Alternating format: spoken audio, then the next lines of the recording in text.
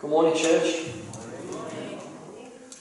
I'm enjoying the Indian summer. Late arrival, but it's going to last for about 4 days. A week. That's what they say, in a week. Have a drink.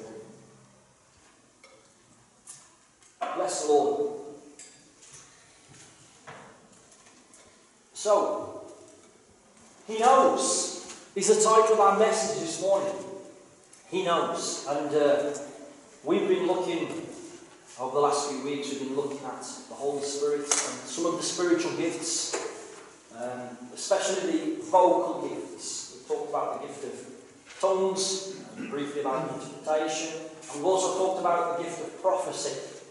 And today, I want to talk about the gift of the word of knowledge, but it's going to be a slightly different way. We're going to look at it in context, okay, and also listening to whatever else the Lord would have us learn this morning. So you can see that our passage is John's Gospel, chapter 1, verses 43 to 51. If you just want to open your Bibles there, John chapter 1, verses 43 to 51. And just as you do, just keep your fingers there, because I want to talk to you today about God's omniscience. God's omniscience. What does it mean that God is omniscient? Well, it means basically that He is all-knowing. He knows it all. He's not like some of us who we're a bit of a know-it-all, but He does know it all. Praise God. God is omniscient. A.W. Tozer, he put it this way. He is omniscient, which means that He knows in one free and effortless act all matter, all spirit, all relationships, all events. To get theological, God does not get caught out. Okay? He does not get surprised. God does not learn. He simply knows. That's hard to get your head around, isn't it? Everything there is to know, He knows. Everything that could possibly be, He knows. Perfectly. We're going to see that this morning. The Bible says, Proverbs 15 verse 3, the eyes of the Lord are in every place, keeping watch on the evil and the good. Hebrews 4 verse 13 says, and there is no creature hidden from His sight, but all things are naked and open to the eyes of Him to whom we must give account. This is our God, folks. Our omniscient God. And that can be scary to think about, right? That He knows everything. He knows you better than you know yourself. He knows everything about you. Wow. Every detail of your life, He knows. You know, yesterday I was called to go down to London. I was invited to go down to London for a barbecue. So I couldn't turn that down. But especially after having Brian's breakfast in the morning to set us up for the day. And so we headed off down to London, and we made a bit of a day of it. We decided to park up where we used to live and go into the centre, had a walk around London. Come back, picked up the car, and then we had to drive from where we'd left it in North London across to West London to Brentford. And we've been to Brentford. Yeah. Interesting place. Let me give you some advice. Don't go when Brentford Football Club are playing at home and the match has just finished. I mean, it's hard enough as it is, but anyway, as I'm driving around the streets of Brentford and West London, I could see all of these cameras everywhere. Have you been down to London recently and drove around London? Goodness me. Talk about Big Brother. There's cameras everywhere. There's cameras for ULEZ, which is ultra low emission zone, congestion charge cameras. There are cameras on the traffic lights. There are cameras for speeding. There are now cameras to detect if you're using your mobile phone in your car, so of course you wouldn't do that, would you? But apparently you can't, even if it's mounted on the dashboard, you can't even touch it. Because if they catch you, you're in trouble, apparently. So this is what you're facing. Can you imagine? It's intimidating, isn't it? I was flapping like a chicken driving around. You're trying to focus on where you're going. You don't know the place. You're trying to follow the sat nav. I took the wrong turn, by the way, and got on the M4 and took myself out. So it was an eventful day. Praise God. But just seeing, I'm just questioning, is this really about the security, the safety of individuals? Or is it about intimidating everybody out of using your cars in London? And so, yes, we have to question the motive. But let me tell you something. I want to tell you that it's not that way with God's omniscience. Okay? It's not that way with God's omniscience. I was reading a quote from an American scholar. He says this: "It is only by yielding to God that we can begin to realise His will for us. And if we truly trust God, why not yield to His loving omniscience? After all, He knows us and our possibilities much better than we do." Praise God. And so it's something that shouldn't be intimidating. Of course, though it might feel that way. It shouldn't be intimidating. It should be something that fills us with faith and hope. That He knows everything. He knows everything we're doing, everything we've done perfectly. But He also knows all the contingencies, all the possibilities that could exist. That's amazing, isn't it, when you think about it? And so when you come into prayer and you want to speak to Him in prayer, let's remember His omniscience, guys. Let's remember who we're speaking to. We don't teach Him anything about ourselves. He knows us perfectly. And so let's open our Bibles again. Don't open your Bibles, your fingers are already there, aren't you? John chapter 1, verses 43 to 51. Let's see some of this knowledge in action. Verse 43, "The following day Jesus wanted to go to Galilee, and He found Philip and said to him, 'Follow me.' Now Philip was from Bethsaida, the city of Andrew and Peter. Philip found Nathanael and said to him, 'We have found him of whom Moses in the law and also the prophets wrote, Jesus of Nazareth, the son of Joseph.' And Nathanael said to him, 'Can any good thing come out of Nazareth?' Philip said to him, 'Come and see.' Jesus saw Nathanael coming toward him and said to him, 'Behold, an Israelite indeed, in whom is no deceit.' Nathanael said to him, 'How do you know me?' Jesus answered and said to him, 'Before Philip called you, when you were under the fig tree, I saw you.'" That's important. Nathanael answered and said to him, "Rabbi, you are the Son of God. You are the King of Israel." Jesus answered and said to him, "Because I said to you, I saw you under the fig tree, do you believe? You will see greater things than these." And He said to him, "Most assuredly I say to you, hereafter you shall see heaven open and the angels of God ascending and descending upon the Son of Man." Amen. Let's just bow our heads and our hearts. Father, we just come to your word this morning once more with open hearts, open minds, Lord. We come to be taught, Lord, by your scriptures. Spirit of God, would you teach us? Would you open the eyes of our understanding today to know you better, Lord? And Lord, that we would not leave this place entertained, Father. We would leave this place changed.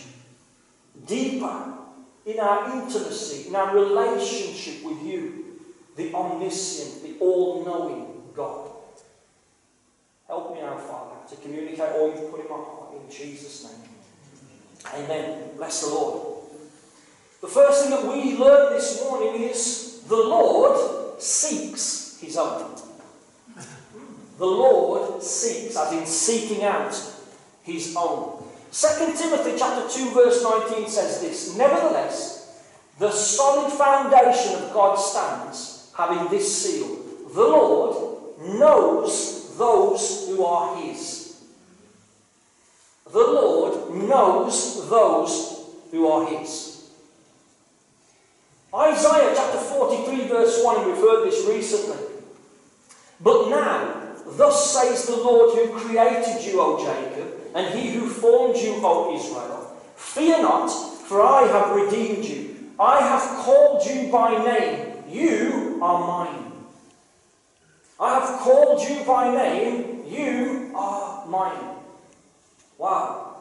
And although he's speaking here, of course, about the nation of Israel, he's speaking to Jacob collectively as the nation of Israel, we need to understand that he has called you by name. Because he knows you. Because you are his. Someone who knows the end from the beginning, folks. He knows everything is going to take place in your life. That raises some questions, doesn't it? But the scriptures attest to the fact that nothing catches him out. He's never surprised. He knows everything about us. Therefore, he knows those who would respond to his grace and to his call. He knows you by name. Wow. Jesus spoke in Luke chapter 15, he spoke a parable about the shepherd who lost his sheep, right? There was a lost sheep and the shepherd left the others and went after that lost sheep. And the whole point of that is trying to show you how intimately, how important we are to him. There is a love that we cannot fathom by us, that is in the heart of Christ for us, for his sheep. Praise God. And do you know what? He knows where to find us. He knows exactly where to find us. Let's look at verse 43 again. It says, the following day Jesus wanted to go to Galilee. And he found Philip and said to him, follow me. He wanted to go to Galilee. He'd been in the region of Perea, down by the Dead Sea, and where John the Baptist's disciples, John and also Andrew, they had found Jesus. Actually, it was John the Baptist who indicated and said, you know, this is the one you need to follow now. And they followed him. The Bible tells us that Andrew found Simon Peter. Praise God. And so Simon Peter becomes a disciple. That invitation is through that person, of course, through Andrew, but of course it's an invitation from Christ himself. Hallelujah. And then Jesus wants to go north. He wants to go to the Galilee. In just a few days we're going to be there. A few months we're going to be there. In the region of the Galilee. Beautiful place. You see, the Lord Jesus knew who would become his disciples and he planned his journeys to encounter them. And you know how I know that? Because you've only got to read John chapter 4 and you look at the woman, the Samaritan woman. The Bible says that Jesus had to go through Samaria. But he didn't didn't have to go through Samaria. He went north through Samaria, which was a journey that most Jews would not take. He went north through Samaria because he knew that he had to encounter the Samaritan woman. He knew exactly where to find you, folks. Praise God, you're not here by accident this morning. You're not here by accident. In the same way that he purposed to go to Galilee 2,000 years ago to encounter Philip and Nathanael, and into Samaria to encounter an outcast woman, he orchestrated the events by which each one of us came into relationship with him. In some mysterious way. Think about your whole life. Think about how you came to the Lord. Think about all the possibilities around that. You know, me personally, I first heard the gospel when I was in the army. And I may have told you this already, but we were visiting a friend, another friend. We were going to visit another friend who'd been injured on exercise in the infirmary. And so we went and we sat down. I remember it well, I see it now. And we sat with him, and suddenly this army padre came in, and he was a captain. So you can't tell him to shut up or you don't want to listen. So he came and he sat down and he got talking. He was on his visits, doing his visits around the infirmary, and we got talking to him. And I just remember he shared the gospel. He shared the gospel. He shared the love of Jesus. He shared the cross. He shared about sin and judgment and so on. And I remember we came out of the infirmary, we were heading over to the barrack block, and I was having a chat with this guy, and I just remember saying to him, what do you think about it all? And he looked at me and he said, I think I believe. I said, I think I do as well. So I think when we were kids, they used to teach us the Bible stories at school, and a lot of that stayed with me. I think I do as well, but I never thought much of it after that, and when I came out of the army, I went off the rails and then maybe 4 or 5 years later, after leaving the army, God then sends a Philip. He sends a Philip, who himself Jesus had found. And he sends him all the way from Aberdeen in Scotland. All the way from Scotland. He's sitting over there, big smile on his face. And then he tells me how, he had prayed to God to send it. He'd go anywhere, wouldn't you, Fred? He was like, I'll go anywhere. He was thinking about Africa, weren't you? Thinking about like a missionary call to Africa. And God gave the Scotsman a missionary call to England. Anywhere up there, Lord. Praise God. But it's interesting how he came to work in the same place that I was working at. I was in a terrible place, and Fred, bless him, I remember him going around, remember his efforts, his endeavours to preach the gospel to every person in that particular steelworks. Some of them weren't very interested. Others listened, didn't they, Fred? But I was listening. And I was asking questions, and he gave me a Bible to read, and the rest is history. And here I am, 20, whatever it is, years later. Praise God. Because somebody came and shared. When you think about all the possibilities there, if Fred hadn't have come down, think about your own life and how that call has gone out to you. He knows you by name. I don't begin to understand his omniscience, guys. All I know is that he knows all things. And that he works mysteriously, works all things together for the good of those that love him and are called according to his purpose. That's a good thing. That should boost your faith this morning. Bless the Lord.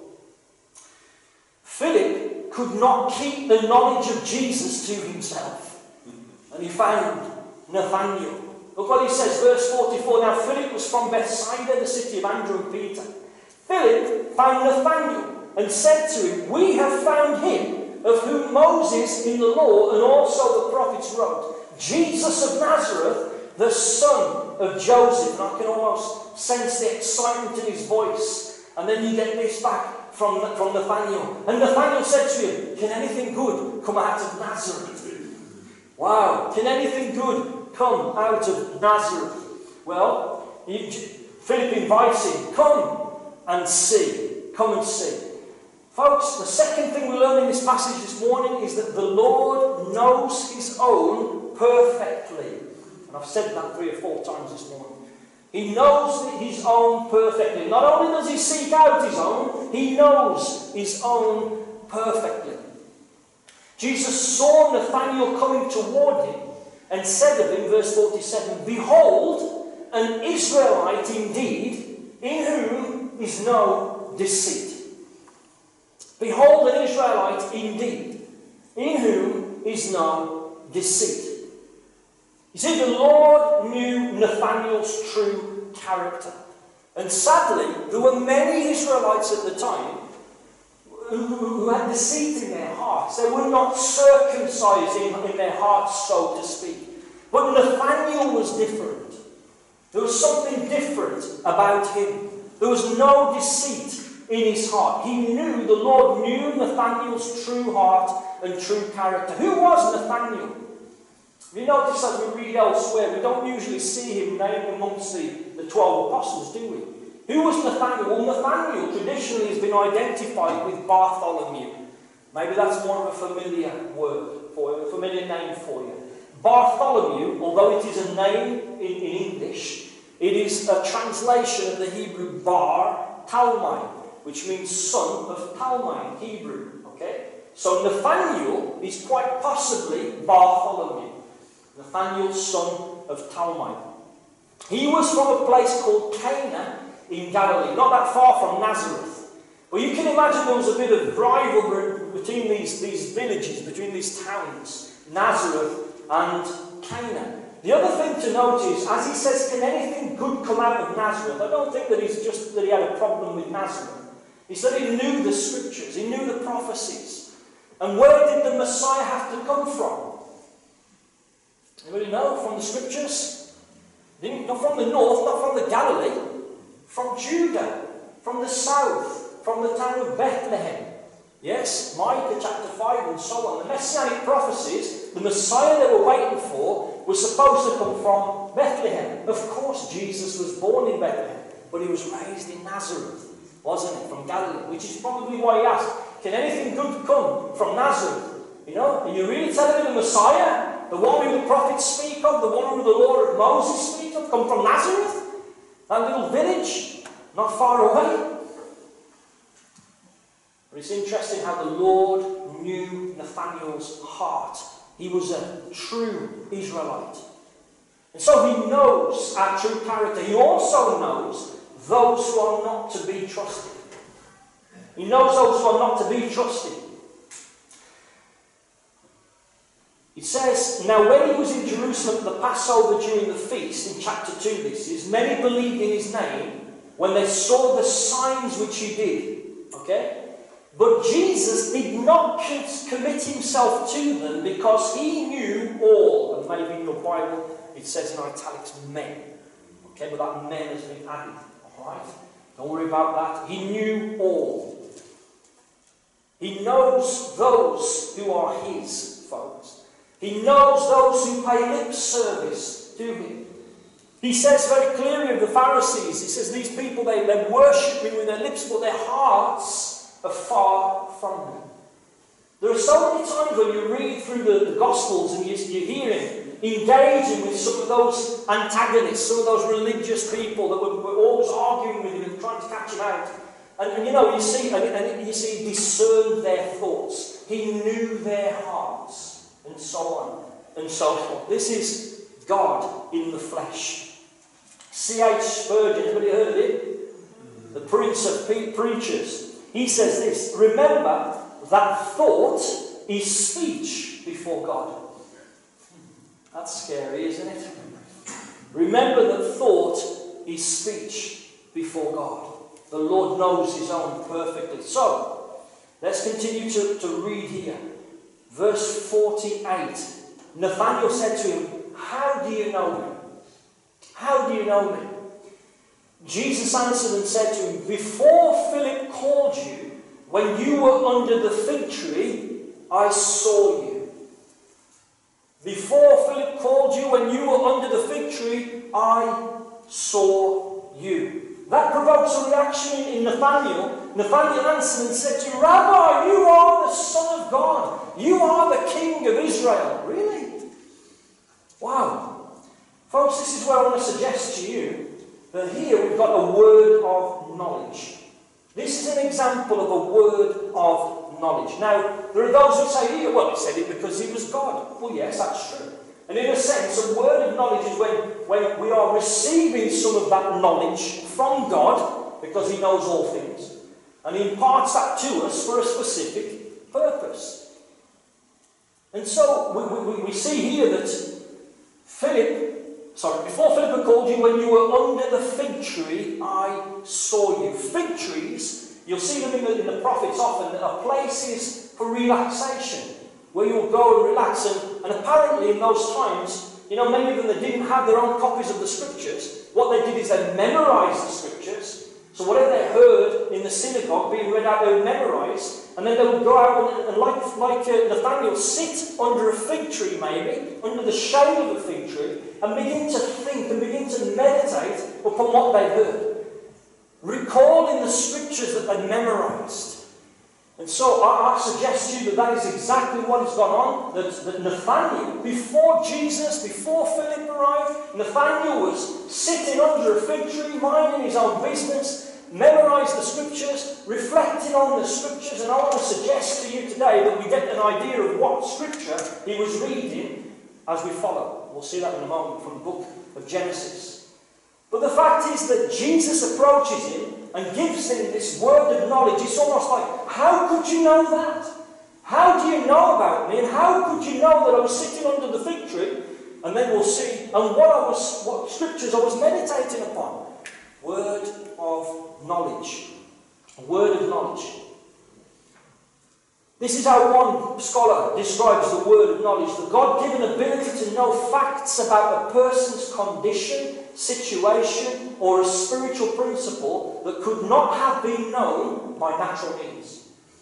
So when God takes a little bit of that omniscience of his, you know, that he knows all the details about our lives, everything we do, everything we are, and he just makes a little bit of it known to someone for a specific purpose. Again, that purpose is never to exalt the person who gets the word of knowledge. It's never to make them look good and spiritual. When I was in Brazil, I'm going to give you an example of the word of knowledge. I remember, this is how serious it is. I've been invited with another friend to go and pray around someone's home. And as we were praying around the home, as I walked past the children's bedroom, the children were teenagers actually. As I walked past the children's bedroom, I just walked past the door and one word came into my heart. The word pornography. And I thought, goodness me. So I went and prayed and then I came back and walking down the corridor and it was the same thing again, pornography. Now what do you do? And so I knew these teenagers, thankfully. And I went in, shut the door, and I just said to them, I said, look, they knew I was praying. I said, I believe the Lord has put a word in my heart, and the word is pornography. And at that day, one was a girl, one was a boy, and the girl got up, she said, nothing to do with me, walks out. And then shuts the door behind her, and I spoke to the boy, and he said, it's me. I've got a collection of pornographic video, material under my bed that no one knows about. And then, obviously, that led to talking to him about that and helping him, trying to help him to come out of that. That, friends, is a word of knowledge. But again, just like prophecy, you've got to be so careful. Can you imagine what that could do to an individual or to a family? There was another instance. I went up to North Brazil. I was invited to go and preach at my adjunct cousin's church. It was a 22-hour coach drive. It was marvellous. 22 hours on a coach.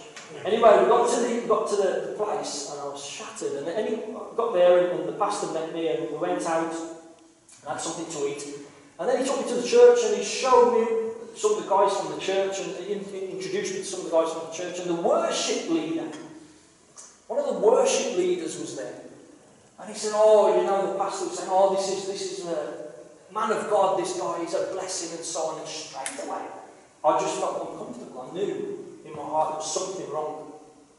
And I didn't know what it was. Went away and we were driving to a restaurant. And I remember I got this word of knowledge suddenly and it was immorality.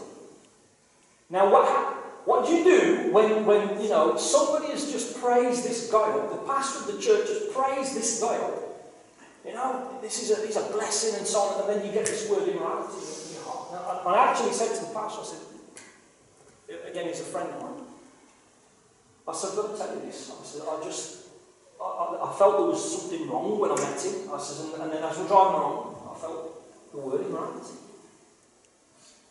And he looked at me and he says, you're really wrong. I said, yeah. He says, oh, okay.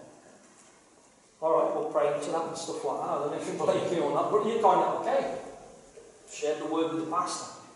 Anyway, I did the weekend conference, and then on the Sunday evening, was it Saturday? Maybe the Saturday evening, I remember that they were having, the pastor was actually leading the service, and the worship leader did something, and it really upset this pastor. I don't know what he did, or I can't remember what it was now, but he did something, and the pastor, he had to speak to him later. When he called him in his office, and he totally changed. The way that he was speaking to this pastor, he was like disrespectful and so on, and then the pastor, my friend, decided to confront him with this word of knowledge. And he spoke to him.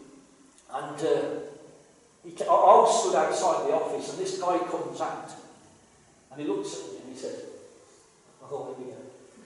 He says, you're a man of God. Now, I'm not saying, folks, but this is it. Oh, okay. I thought, anyway, it turns out that this guy, both of them were married, he was initiating an affair with another member of the worship band. And he confessed to it. I know. Can you imagine? Words of knowledge, things that you wouldn't know naturally, that God reveals to us. I'm sharing these things so you can see them like in action, right? So again, it's not just about, but I've got a word of knowledge, and look how wonderful I am, spiritual I am, and look what I can do, and I am from God, and everybody needs to know that I am from. No. That's not the heart of God, folks. Again, like the prophetic word, it's almost like he's entrusting you. Saying, look, I'm going to show you or say something to you. You know, I'm entrusting you with this knowledge so that you deliver in the right way. You know? Amen. Bless the Lord. Wow. Anyway, back into the text, folks. Back into the text. Jesus answered and said to him, before Philip called you, when you were under the fig tree, I saw you. Again, the omniscience of God being revealed. I saw you. I saw exactly where you're at. I saw your thoughts. I knew your thoughts. Before Philip had called you, I saw you. And folks, this applies to us as well. Before you were called by name, God saw exactly where you were at. God knew exactly what you were going through. He knows exactly what you're going through today. What a wonderful testimony that Rachel left on the women's prayer group the other day. I was in the women's group. Can't keep up with all the WhatsApp groups. You know, but she was just asking the Lord for some sign. Lord, He's still with me. If He's still with me, then somebody will give me some flowers tomorrow. And then at the end of the afternoon, somebody came and given, she'd forgotten, she'd said it right, because it was during the night hours. And then in the end of the afternoon, somebody comes and gives her flowers. You know, God knows, God sees, folks. Before He called you, He knew you. Before He called you, He knew about your broken marriage. He knew about the addictions and the things you were battling with. He saw and heard and saw your cries and your tears and the pain that you were going through. Before He called you, He saw you.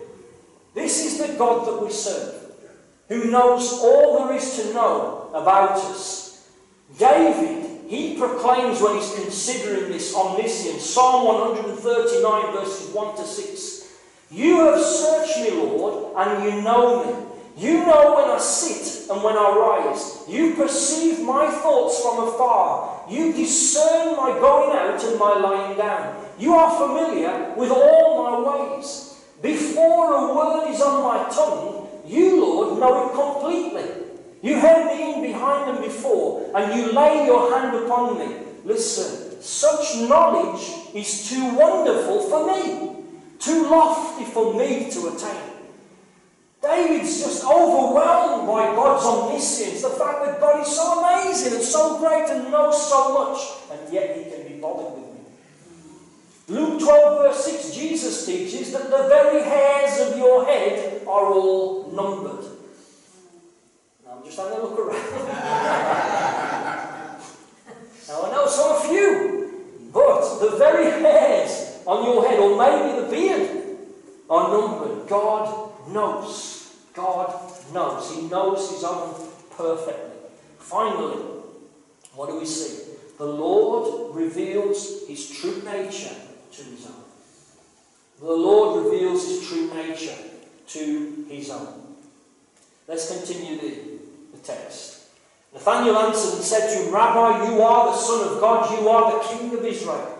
Jesus answered and said to him, because I said to you, I saw you under the fig tree, do you believe? You will see greater things than these. And He said to him, most assuredly I say to you, hereafter you shall see heaven opened, and the angels of God ascending and descending upon the Son of Man. Oh, wow. Praise God. Praise God. What does He say? And actually, it's interesting here, when He says, most assuredly in verse 51, I say to you, hereafter you shall see heaven open and the angel of God ascending and descending upon the Son of Man. The you there is plural in the Greek. He's speaking to all His disciples. Okay? Although He's addressing Nathanael, He's speaking to all His disciples. He's saying, you will see my glory, folks. You will see greater things than these. What are the greater things? Well, you've only got to go into chapter 2 and you see Jesus does His first miracle, where He changes water into wine in the city of Cana, which is where Nathanael was from, according to John 21, I believe. And so, there are many other things. We see, Jesus and some of the disciples that go up onto the Mount of Transfiguration, and the glory of Jesus. Jesus is transfigured in their presence. before their very eyes, and they see the glory of God. They see the lame walking. They see multitudes healed, blind eyes open, deaf ears unstopped. But dead people raised from the dead. They saw the glory of the Lord because they walked with Him. Greater things than these. And so the greater things would be the many signs and wonders that will take place, starting in Nathanael's hometown of Cana. You know, many today, we are seeking the signs and wonders in our days. We want to see great signs and wonders again, don't we? We hear of them. You know, occasionally we hear of testimony. But there's a desire and a longing within our hearts within the church to see the signs and wonders and miracles breaking out. Praise God. And that's great. And we need to pursue that and seek the Lord. But that is not the be all and end all. There is so much more. Jesus said, greater things than these you were going to see. But it goes on, and I believe He speaks about a deeper revelation.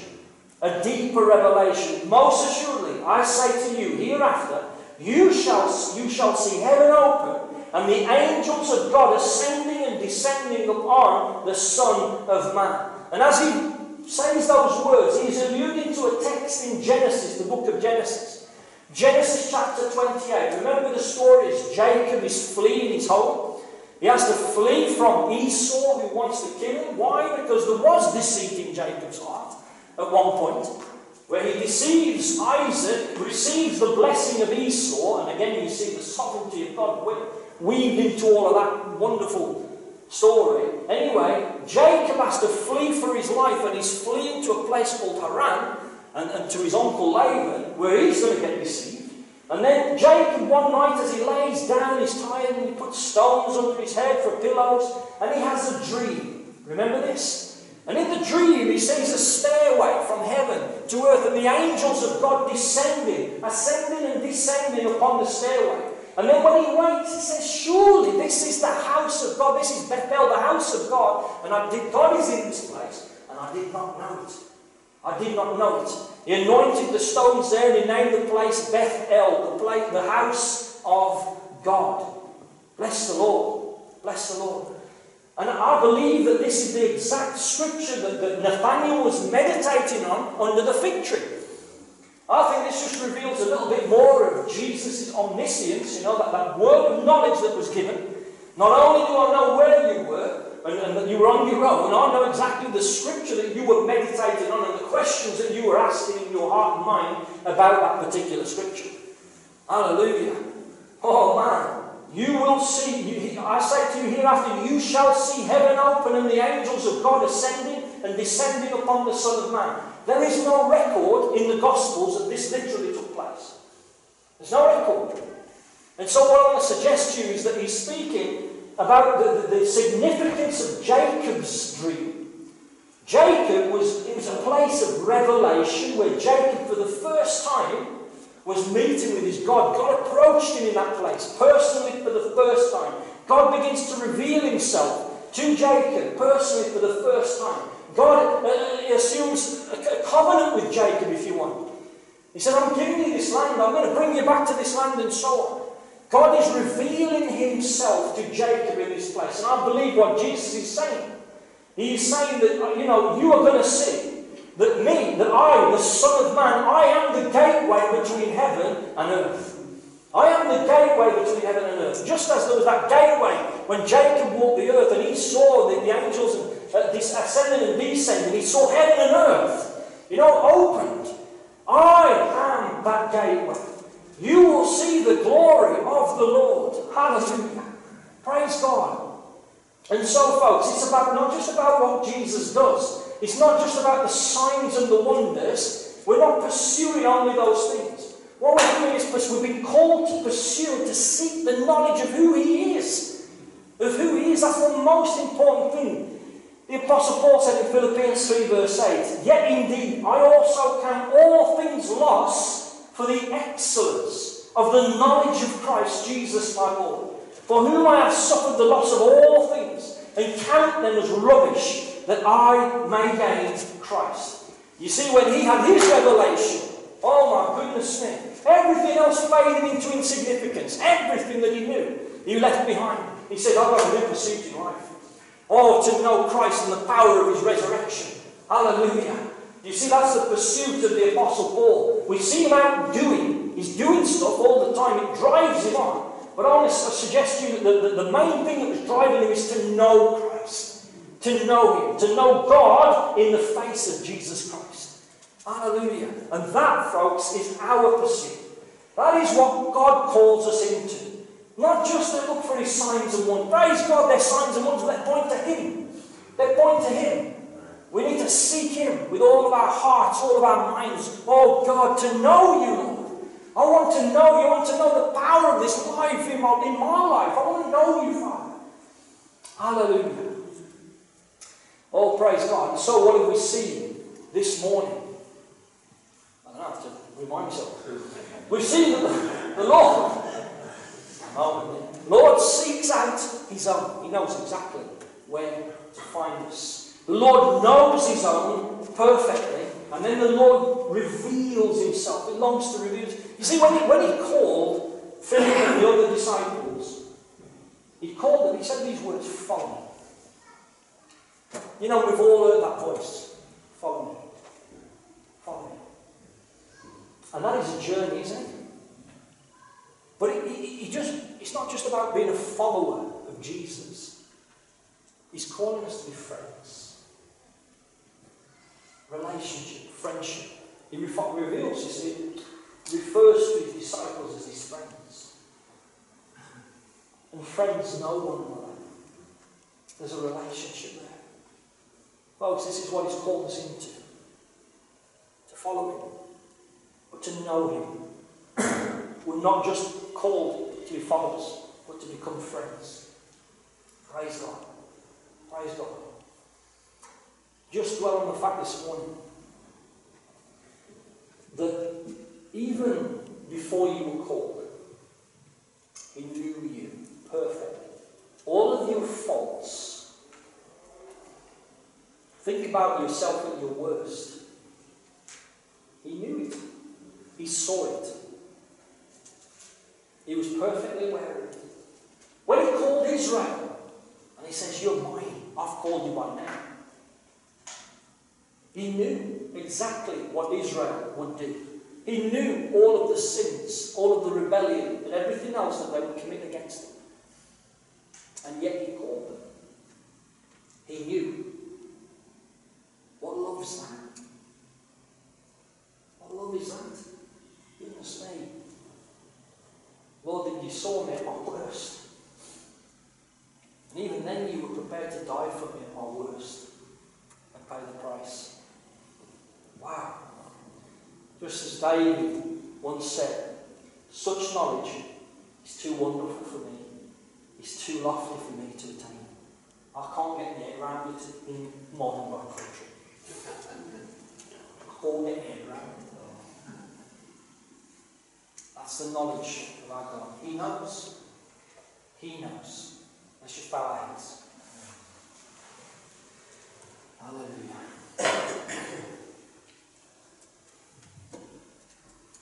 Bless you. Father, we are in awe of you this morning. The fact that you know us so intimately, so perfectly. Before you called us, you knew us, you saw us exactly where we were at. And Lord, you have loved us with an everlasting love. Wow. Lord, we rejoice in you this morning that although you're an omniscient God and you know all things, yet you still love us. You still call us to follow you. Help us to remember that, to remember who you are. Help us to pursue you, Lord, with all of our hearts, all of our minds, all of our souls, all of our strength, Lord. To pursue you, to know you, to go deeper in you. There is so much more that you want to show us. So much more you will reveal to us. And Lord, we pray you would reveal more of your glory to us and in us, Father. that you would be our pursuit. Lord, you changed these men's lives. You called them, transformed them, changed them. They were never the same again. And neither will we be. We thank you, Lord. Thank you for your mercy and your grace. Just in this place this morning, you have heard how Jesus called these first disciples to follow him. And that call goes out today, 2,000 years on. The Spirit of God calls us to follow Jesus. And I've mentioned this morning about the cross, the fact that Jesus of Nazareth, this Jesus who we've spoken of today, went to the cross of Calvary and he paid the price for your sin and my sin. Even knowing everything we've ever done and everything we ever will do, he was prepared to pay the price on the cross for you, so that we might be forgiven.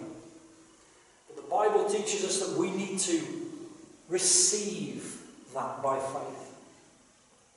Jesus was raised to life on the third day, the Bible teaches us, showing us that he has conquered death and the grave, which are the consequences of our sin. And I would be wrong to leave this pulpit this morning without offering you the chance to reconcile with God through Jesus Christ. And so, right now, as we're sitting here, I'm just going to invite you, if you have never repented, turned away from your life of sin and rebellion against God, because that's what we are. If we're not in Christ, we are in rebellion against God. Why? You say, oh, I'm not such a bad person. The Bible says we've all sinned and fallen short of his glory. All of us have fallen short of the standard. The wages of sin is death. Not just physical death. It means eternal separation from God. But it does say the gift of God is eternal life in Jesus Christ our Lord. He is the only way. You may receive forgiveness for your sins this morning and eternal life in Christ Jesus. If there's anyone this morning that says, I want to turn from my life of independence, I want to receive Jesus as my Lord, I want to respond to this call that Nathaniel did and these other disciples, and I'm going to ask you to raise your hand right here, right now. Do not be ashamed, because he hung on that cross for you, naked, beaten. He did it for you. Is there anyone here this morning? He said, I want to get right with God. I will put my trust in what he has done for me at the cross of Calvary.